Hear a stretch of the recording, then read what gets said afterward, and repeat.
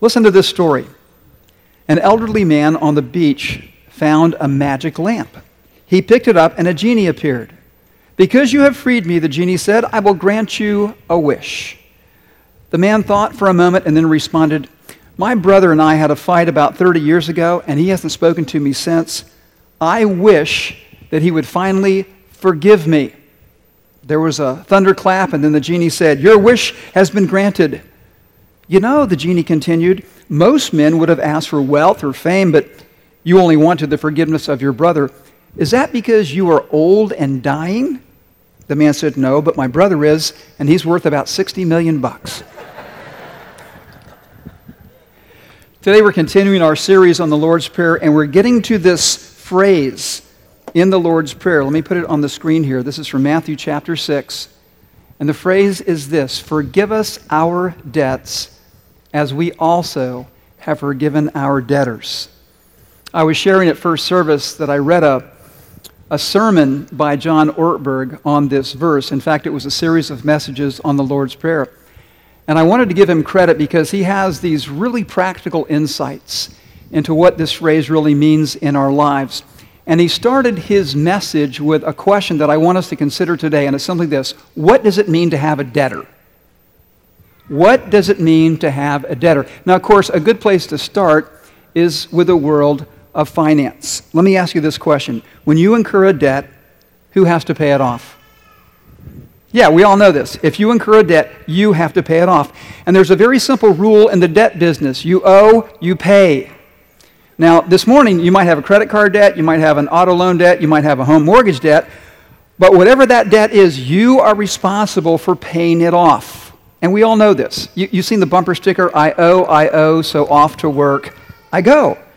And just to prove this principle, imagine going to your mortgage company and saying, "Look, I'd like to talk to you about my current financial situation because it's just not working for me.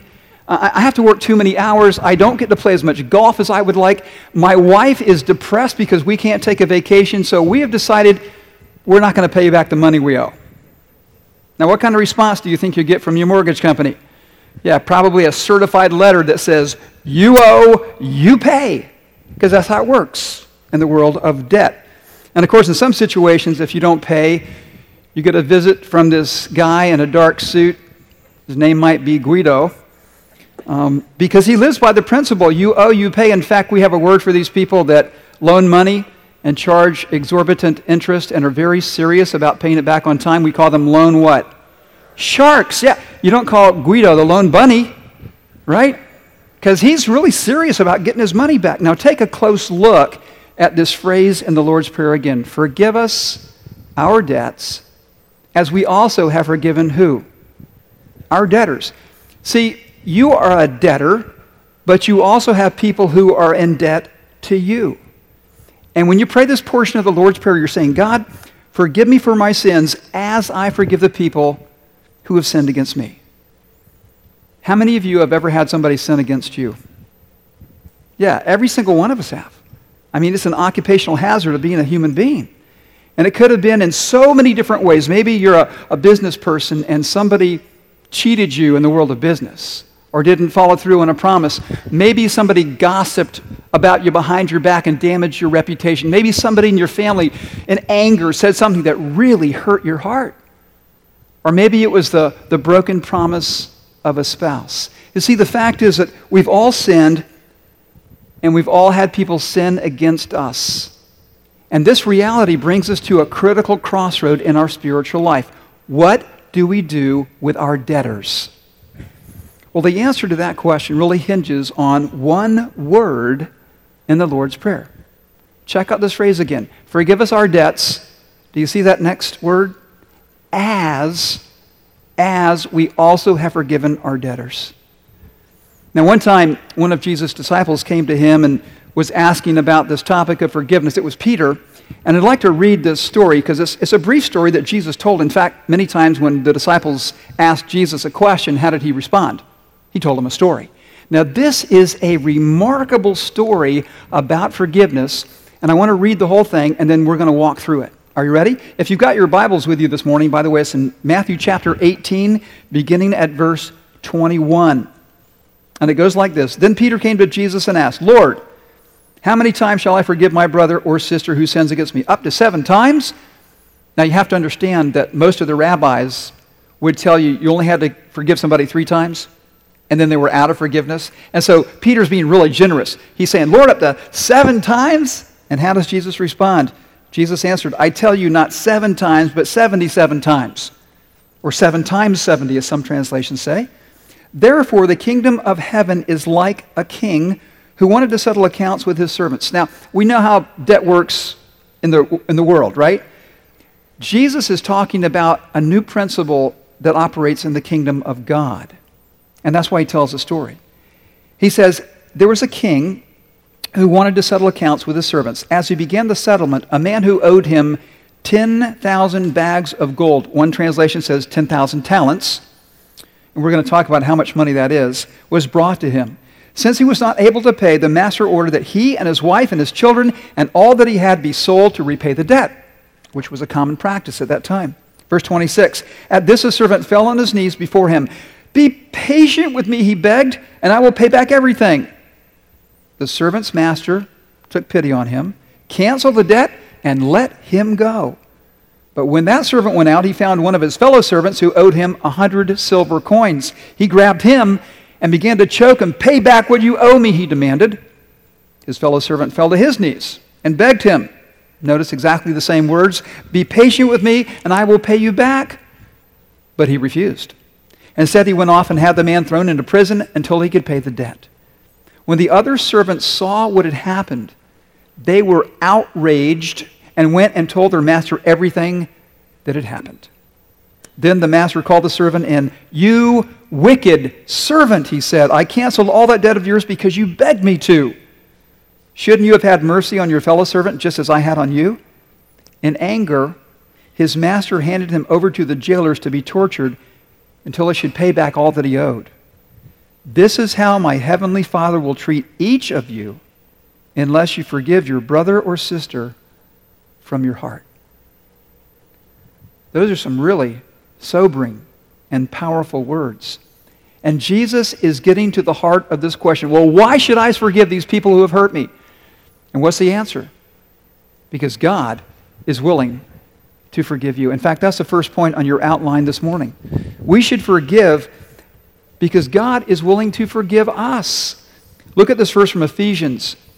It says this, be kind and compassionate to one another, forgiving each other, and notice this, just as in Christ God forgave you. Now, this story that Jesus told is very dramatic. If you look at it as a play, there's 3 acts. So what I want to do is walk through each act. So we're going to start with Act 1, because at the beginning of the story, there is a king at center stage, and he's starting to settle these accounts, and he notices when he's reviewing the books that there's this one guy that owes him a tremendous amount of money. Now, Jesus says that it's 10,000 talents. How much money is that? Well, Jesus could have said it this way. It was $1 gazillion. Because he's using hyperbole. Let me put it into terms that will help us understand just how enormous this debt was. The collective taxes on Judea and Samaria on an annual basis came to about 600 talents. How much is his debt? How many? 10,000. Or this is another comparison. If you were a day laborer and you worked every day, do you know how long it would take you to earn 1 talent? Just 1 talent. 20 years. That's how much money it was. This guy owes 10,000 talents. This is an enormous debt. And as Jesus is telling this story, certainly Peter is listening because he asked the question, but I suspect the other disciples are there too.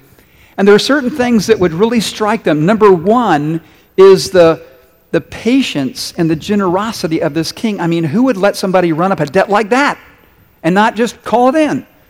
The second thing that would strike them is that this servant, man, this guy's really foolish. Because who would run up a bill the size of the national debt and not have a way to repay it? And I think there's a third thing that would strike the people who heard the story, and it has to do with the king. He's not just patient, he's not just kind, he's just. Because he's not going to adjust the books, he's not going to cook the books. Somebody has to pay this debt. And here's an interesting thought as well. This story is only found in Matthew's gospel. Now, in the New Testament, there are 4 Gospels, 4 stories about Jesus, Matthew, Mark, Luke, and John. I think the reason we only find it in Matthew is because of what Matthew did for a living before he decided to follow Jesus. Do you recall what he did? He was a tax collector. He knew all about collecting bad debts. He probably heard every excuse in the book why people can't pay their taxes. And he also knew this, what happens when you don't pay. And so when Jesus gets to that part of the story, and he says, well, the king said, sell him, sell his wife, sell his kids, sell everything, throw him in jail. Matthew wasn't surprised because that's what you did. In fact, during that time in history, and of course later in history it happened as well, when you had a debt you couldn't pay, you went to prison. And there were two reasons. One, so you couldn't skip town, just a practical reason. And the other was this, to create pressure on your family members to pay up so that you would be set free. But what's the problem in this story? This guy's debt is so big that he'll never, ever get out of jail, and neither will his family. I mean, this guy is in a hopeless situation. But then there's this incredible twist on the story, because just as this guy's getting hauled away to jail, he throws up a Hail Mary. And he says to the king, listen, be patient with me and I'll pay back everything I owe you.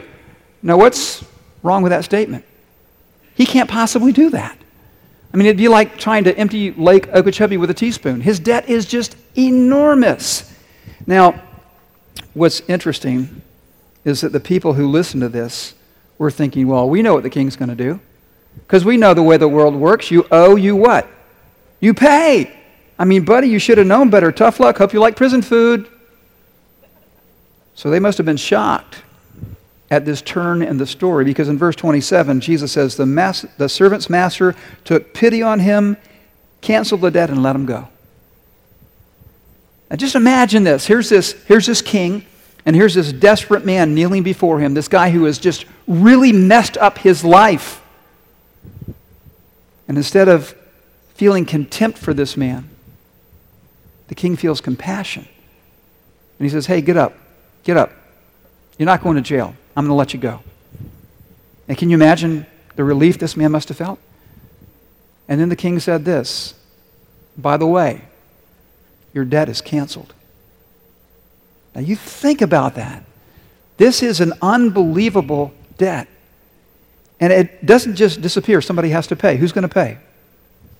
King's going to pay. The king is going to pay the debt that this man owes. And in this story, we see a new principle. Jesus is saying, look, this is how things work in the world. You owe, you pay. But this is the way things work in the kingdom of God. It's a principle that God himself establishes. You owe, I'll pay. And imagine this. I mean, as the story unfolds, as this guy has been released and he goes home, can you imagine walking up to your house and realizing, hey, I'm not going to lose my home? And hugging your wife and kids and realizing that, hey, we're not going to jail for the rest of our lives. The king has given me my life back. And there's only one reason. It's not because of me. It's not because of anything I've done or could do. It's because of his grace. And friends, I believe that when Jesus gets to this point in the story, he wants the disciples to see themselves. And I'm convinced he wants us to see ourselves in the story, because that servant who is in debt up to his eyeballs, that servant is you. And that servant is me. And just to personalize this, take a look at your Bible study outline. I've got this theoretical financial statement. It's from Celestial City Bank. Personal account statement, and if you want to, you can fill your name in there. But the amount due, well, it's $1 gazillion. It's a whole lot of money. And this is just the idea that we all have this incredible moral debt before God. God says, listen, I want you to love me with all of your heart and mind and strength and soul, and love your neighbor as yourself. And who does that perfectly? Nobody. We all fall short. And I want you to think about this. How many times a day do you think you sin? I'm not going to even ask you to pick a number. But it's be a whole lot, right? Because here's the thing. Can you sin by what you think? Can you sin by the words that you say? Can you sin by the things that you do? Can you sin by the things that you don't do? I mean, there's all these opportunities to sin, right? So let's say that you're a really good person. You know, maybe Mother Teresa, Billy Graham, I don't know, just somebody who just doesn't sin a lot. And you only sin 3 times a day. Approximately how many sins is that over the course of a year? Just ballpark. Yeah, 1,000. And if you live 70,000 years, how many sins have you accumulated? Whew! 70,000 sins, that's a lot of sin. Now, here's something else. If you look at your statement here, here's the next thing that I want you to see. Terms of payment. Due on demand. Do you realize that the king can call you into his presence at any time and demand payment? That's what happens in the story. This guy's just going about his life, and the king says, nope, today you're going to settle up with me. That can happen for us as well. Now, that being the case, what would be your method of payment? Because there are really only two options. Number one is self-pay, and in parenthesis, the perpetual payment plan. Because when you think about it, the Bible says this in Romans 3:23, the wages of sin is what? Death. What we deserve for our disobedience is to die and to be separated from God forever. And that's because God is holy and just. But there is another way. And what is the other way? Accept payment made on my behalf. And that's the good news of the gospel.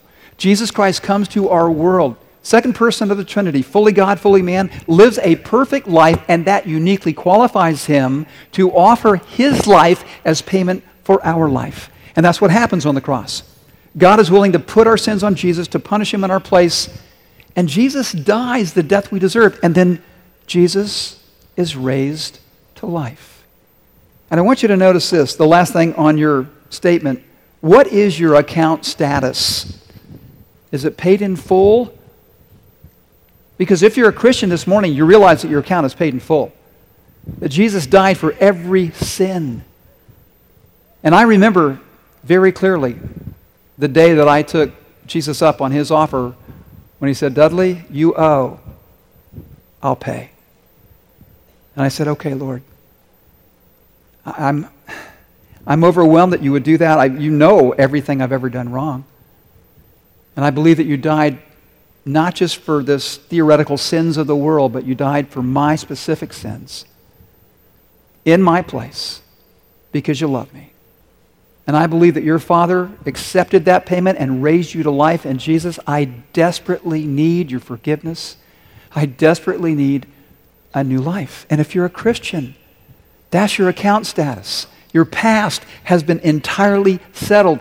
That's what we're singing about every single Sunday. That's what we were celebrating this morning. But if you've never made that decision, do you see you're standing before God? Your payment is still pending. Now that's the end of Act 1. Let's go to Act 2. Because in Act 2, this guy who's been forgiven so much goes out and he finds another servant who owes him, well, comparatively little. Some of your Bibles say that this guy was owed 100 denarii. A denarius was how much money you get paid for one day's work. And this time, he's the one who's owed money. And his fellow servant says to him exactly what he said to the king.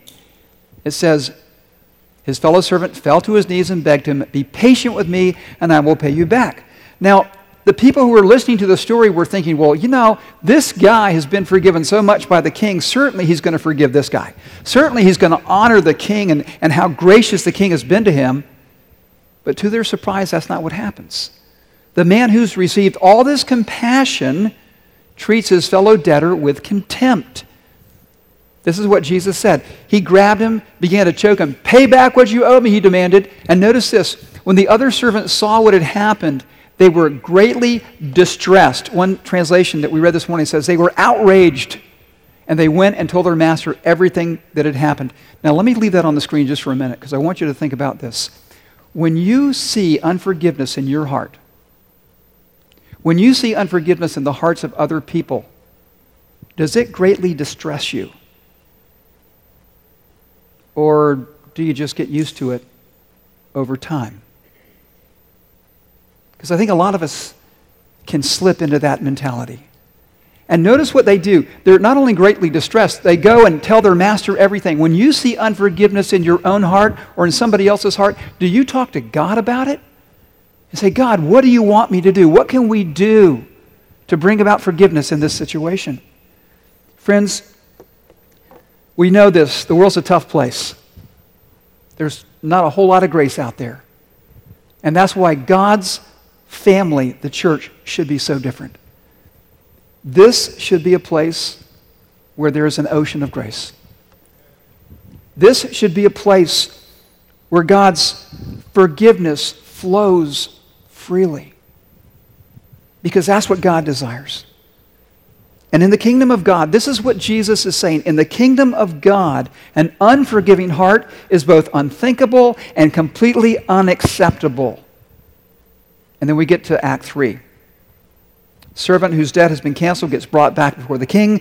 But this time it's a whole new ball game. There's no pleading. There's no promises. No more tears. The king gets straight to the point and he says this, "You wicked servant, I canceled all that debt of yours because you begged me to. Shouldn't you have had mercy on your fellow servant just as I had on you?" And then check out this verse. In anger, his master turned him over to the jailers to be tortured until he should pay back all that he owed. And this is just the most sobering statement of Jesus Christ. He says, this is how my heavenly Father will treat each of you unless you forgive one another from your heart. Forgiveness is a really big deal to God. And it should really be a big deal to us. And in this story, Jesus gives us an enormous reason that we should be willing to forgive the people who have hurt us. And it's simply this, because God has forgiven us so much. And I know this, I will never have to forgive another human being more than God's forgiven me. But there's another really compelling reason that we should forgive, and it's on your outline there, because forgiveness brings freedom. It really does. It brings freedom. Think about this. Where does the servant who refused to forgive end up?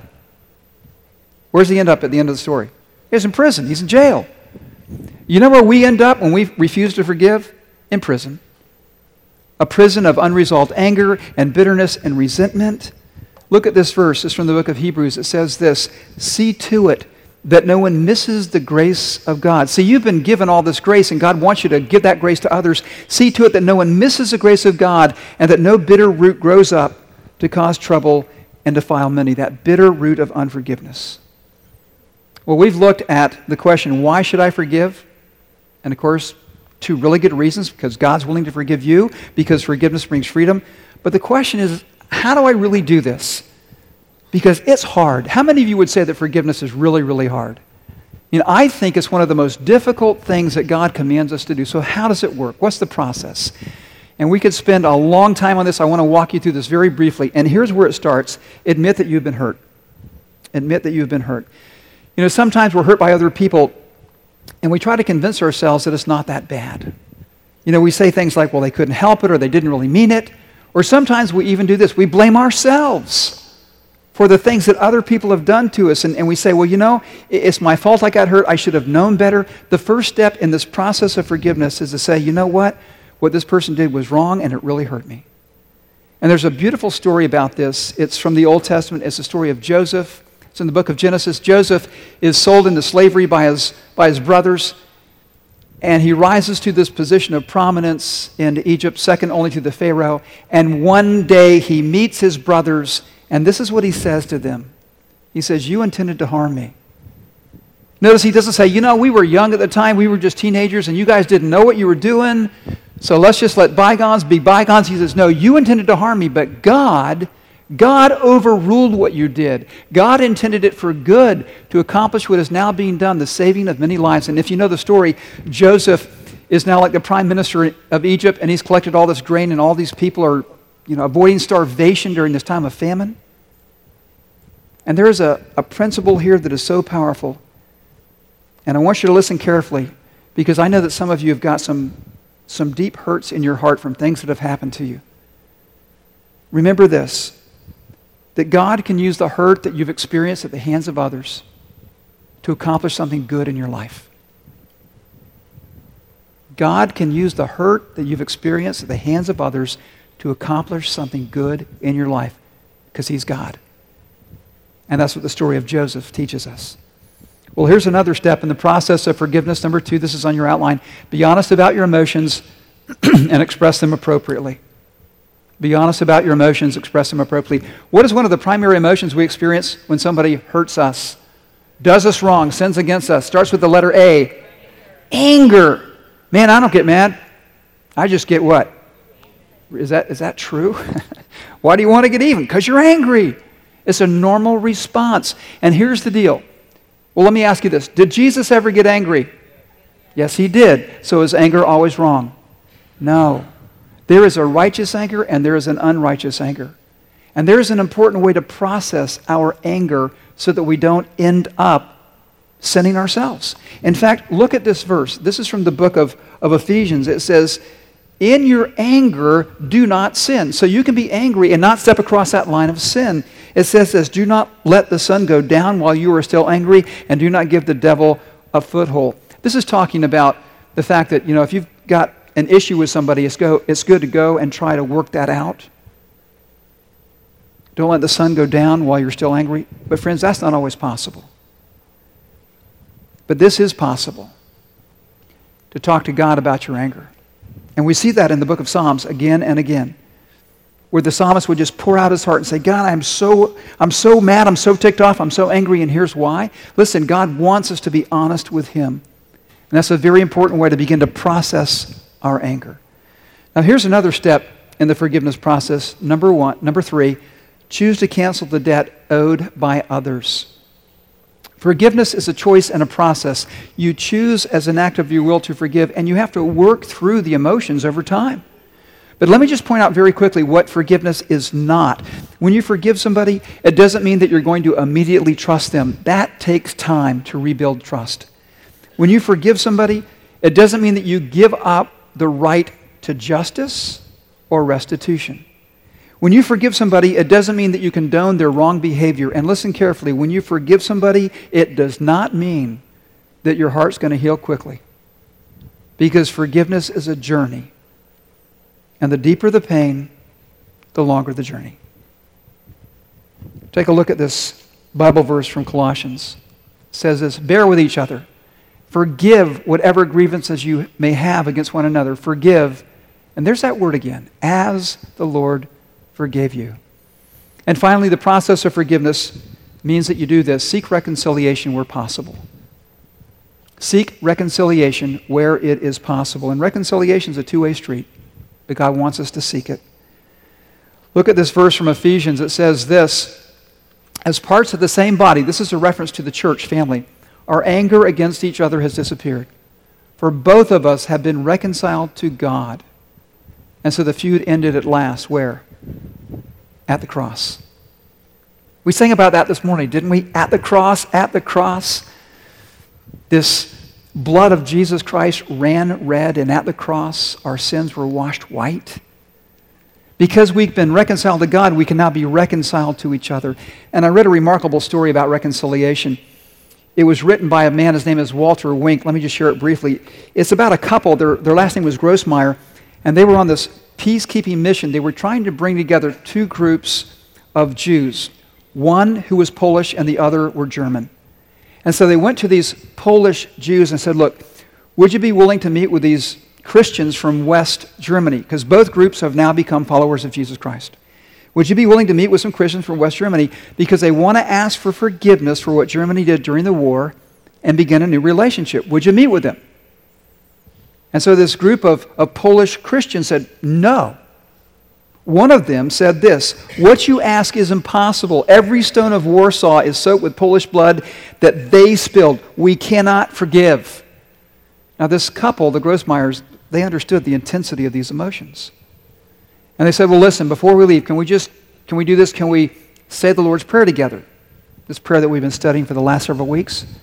And so these Polish Christians, they got on their knees and they started to pray this prayer that Christians have been praying for 2,000 years. And they started out, Our Father in heaven, hallowed be your name. And they got to that phrase, forgive us our debts. And they stopped. All of them.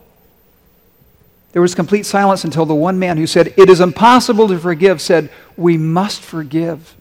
Because if we don't, we can no longer pray this prayer. We must forgive or we can no longer call ourselves Christians. And he said, it's going to be really, really hard. But with God's help, we can do it. And the end of that story is that this group of Polish Christians and German Christians got together in Vienna and established a friendship that lasts to this very day. And when I read that story, I thought, looking back over the sweep of history, looking back over the last 2,000 years, since Jesus taught us how to pray, how many marriages could have been saved? How many friendships could have been restored? How many church splits could have been avoided if people were willing to forgive? If we would take these words about forgiveness as seriously as God does. Church, I want to do something as we wrap the message up, because the objective here is not just to learn things with our heads, but to experience them with our hearts so they change our lives. So I want us to do this. I'm going to put the words to the Lord's Prayer up in just a minute. We're going to start praying the prayer, and when we get to that phrase, forgive us our debts as we also have forgiven our debtors, I want us to stop, and I want you to do two things. First, think about how much God has forgiven you, and then ask God to bring to mind anybody you need to forgive, including yourself. So are you ready? Let's pray this prayer together. Our Father in heaven, hallowed be your name. Your kingdom come, your will be done on earth as it is in heaven. Give us today our daily bread. Forgive us our debts as we also have forgiven our debtors. Just want to invite you to bow your heads right now. And I want you to do this. I want you to thank God for His forgiveness, for His grace, for His mercy in your life.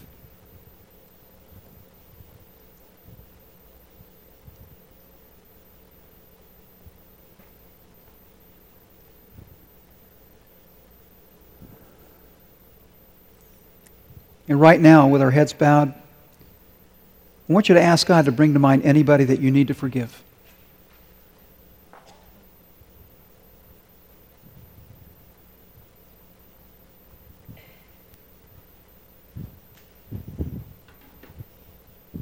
Maybe this morning you have some really deep hurt in your heart, and maybe you've been holding on to it for a long time. Today you can let it go. Today you can choose to focus on the healer rather than on your hurt. And you can remember that God is willing to forgive you, and that He wants you to be willing to forgive others. And friends, listen, I understand it's hard, but ask God to help you right now. Say, Father, help me forgive others. Help me to forgive this person who's hurt me so badly, who's hurt my family, who's caused so much damage. God, help me to forgive this person the way that you have forgiven me. And this morning, if you've never made a decision to follow Jesus, if you've never asked God to forgive you, you can do that right now. You can just say this in your heart: God, man, I just want to confess that I have a huge debt I can't pay. I have sinned against you and others, and I know that my only hope is to accept the payment that Jesus made for my sin. And so, God, today, as best as I know how, I want to accept the payment that Jesus made for me on the cross. I want to follow Him. And God, I want to thank you so much for allowing your Son to die and come to life so that I could be forgiven and have a new life. And Father, this morning, I pray this for every single one of us. Help us to cultivate a heart like yours so that our families and our church will be a place of grace and healing and forgiveness, a place where the kingdom of God is clearly seen and demonstrated. For we pray in the powerful name of Jesus. Amen. Hey, church, I want to do something real quickly before our last song. It's called East from the West. That's part of the title, if not the whole title. And I was thinking about the Bible verse that it's based on, where it says that as far as the East is from the West, that's how far God has removed our sins from us. Because that's a really intriguing concept. I just grabbed this out of my office, but think about this. If you're traveling, let's say you're in Florida. Here's Florida, right here, and we're going north. How far north can you go? What's the extreme limit of going north? The North Pole, okay? And if you keep going, what direction will you now be traveling? South. However, let's say that you're in Colombia, South America, right here, and you decide you're going to go east. At what point will you begin traveling west? At what point will you begin traveling west if you're going east? Never, ever. If you start going west, at what point will you then be traveling east? Never. And God says, hey, wrap your mind around this. As far as the east is from the west, I have taken your sins away. Let's stand and sing and praise God together.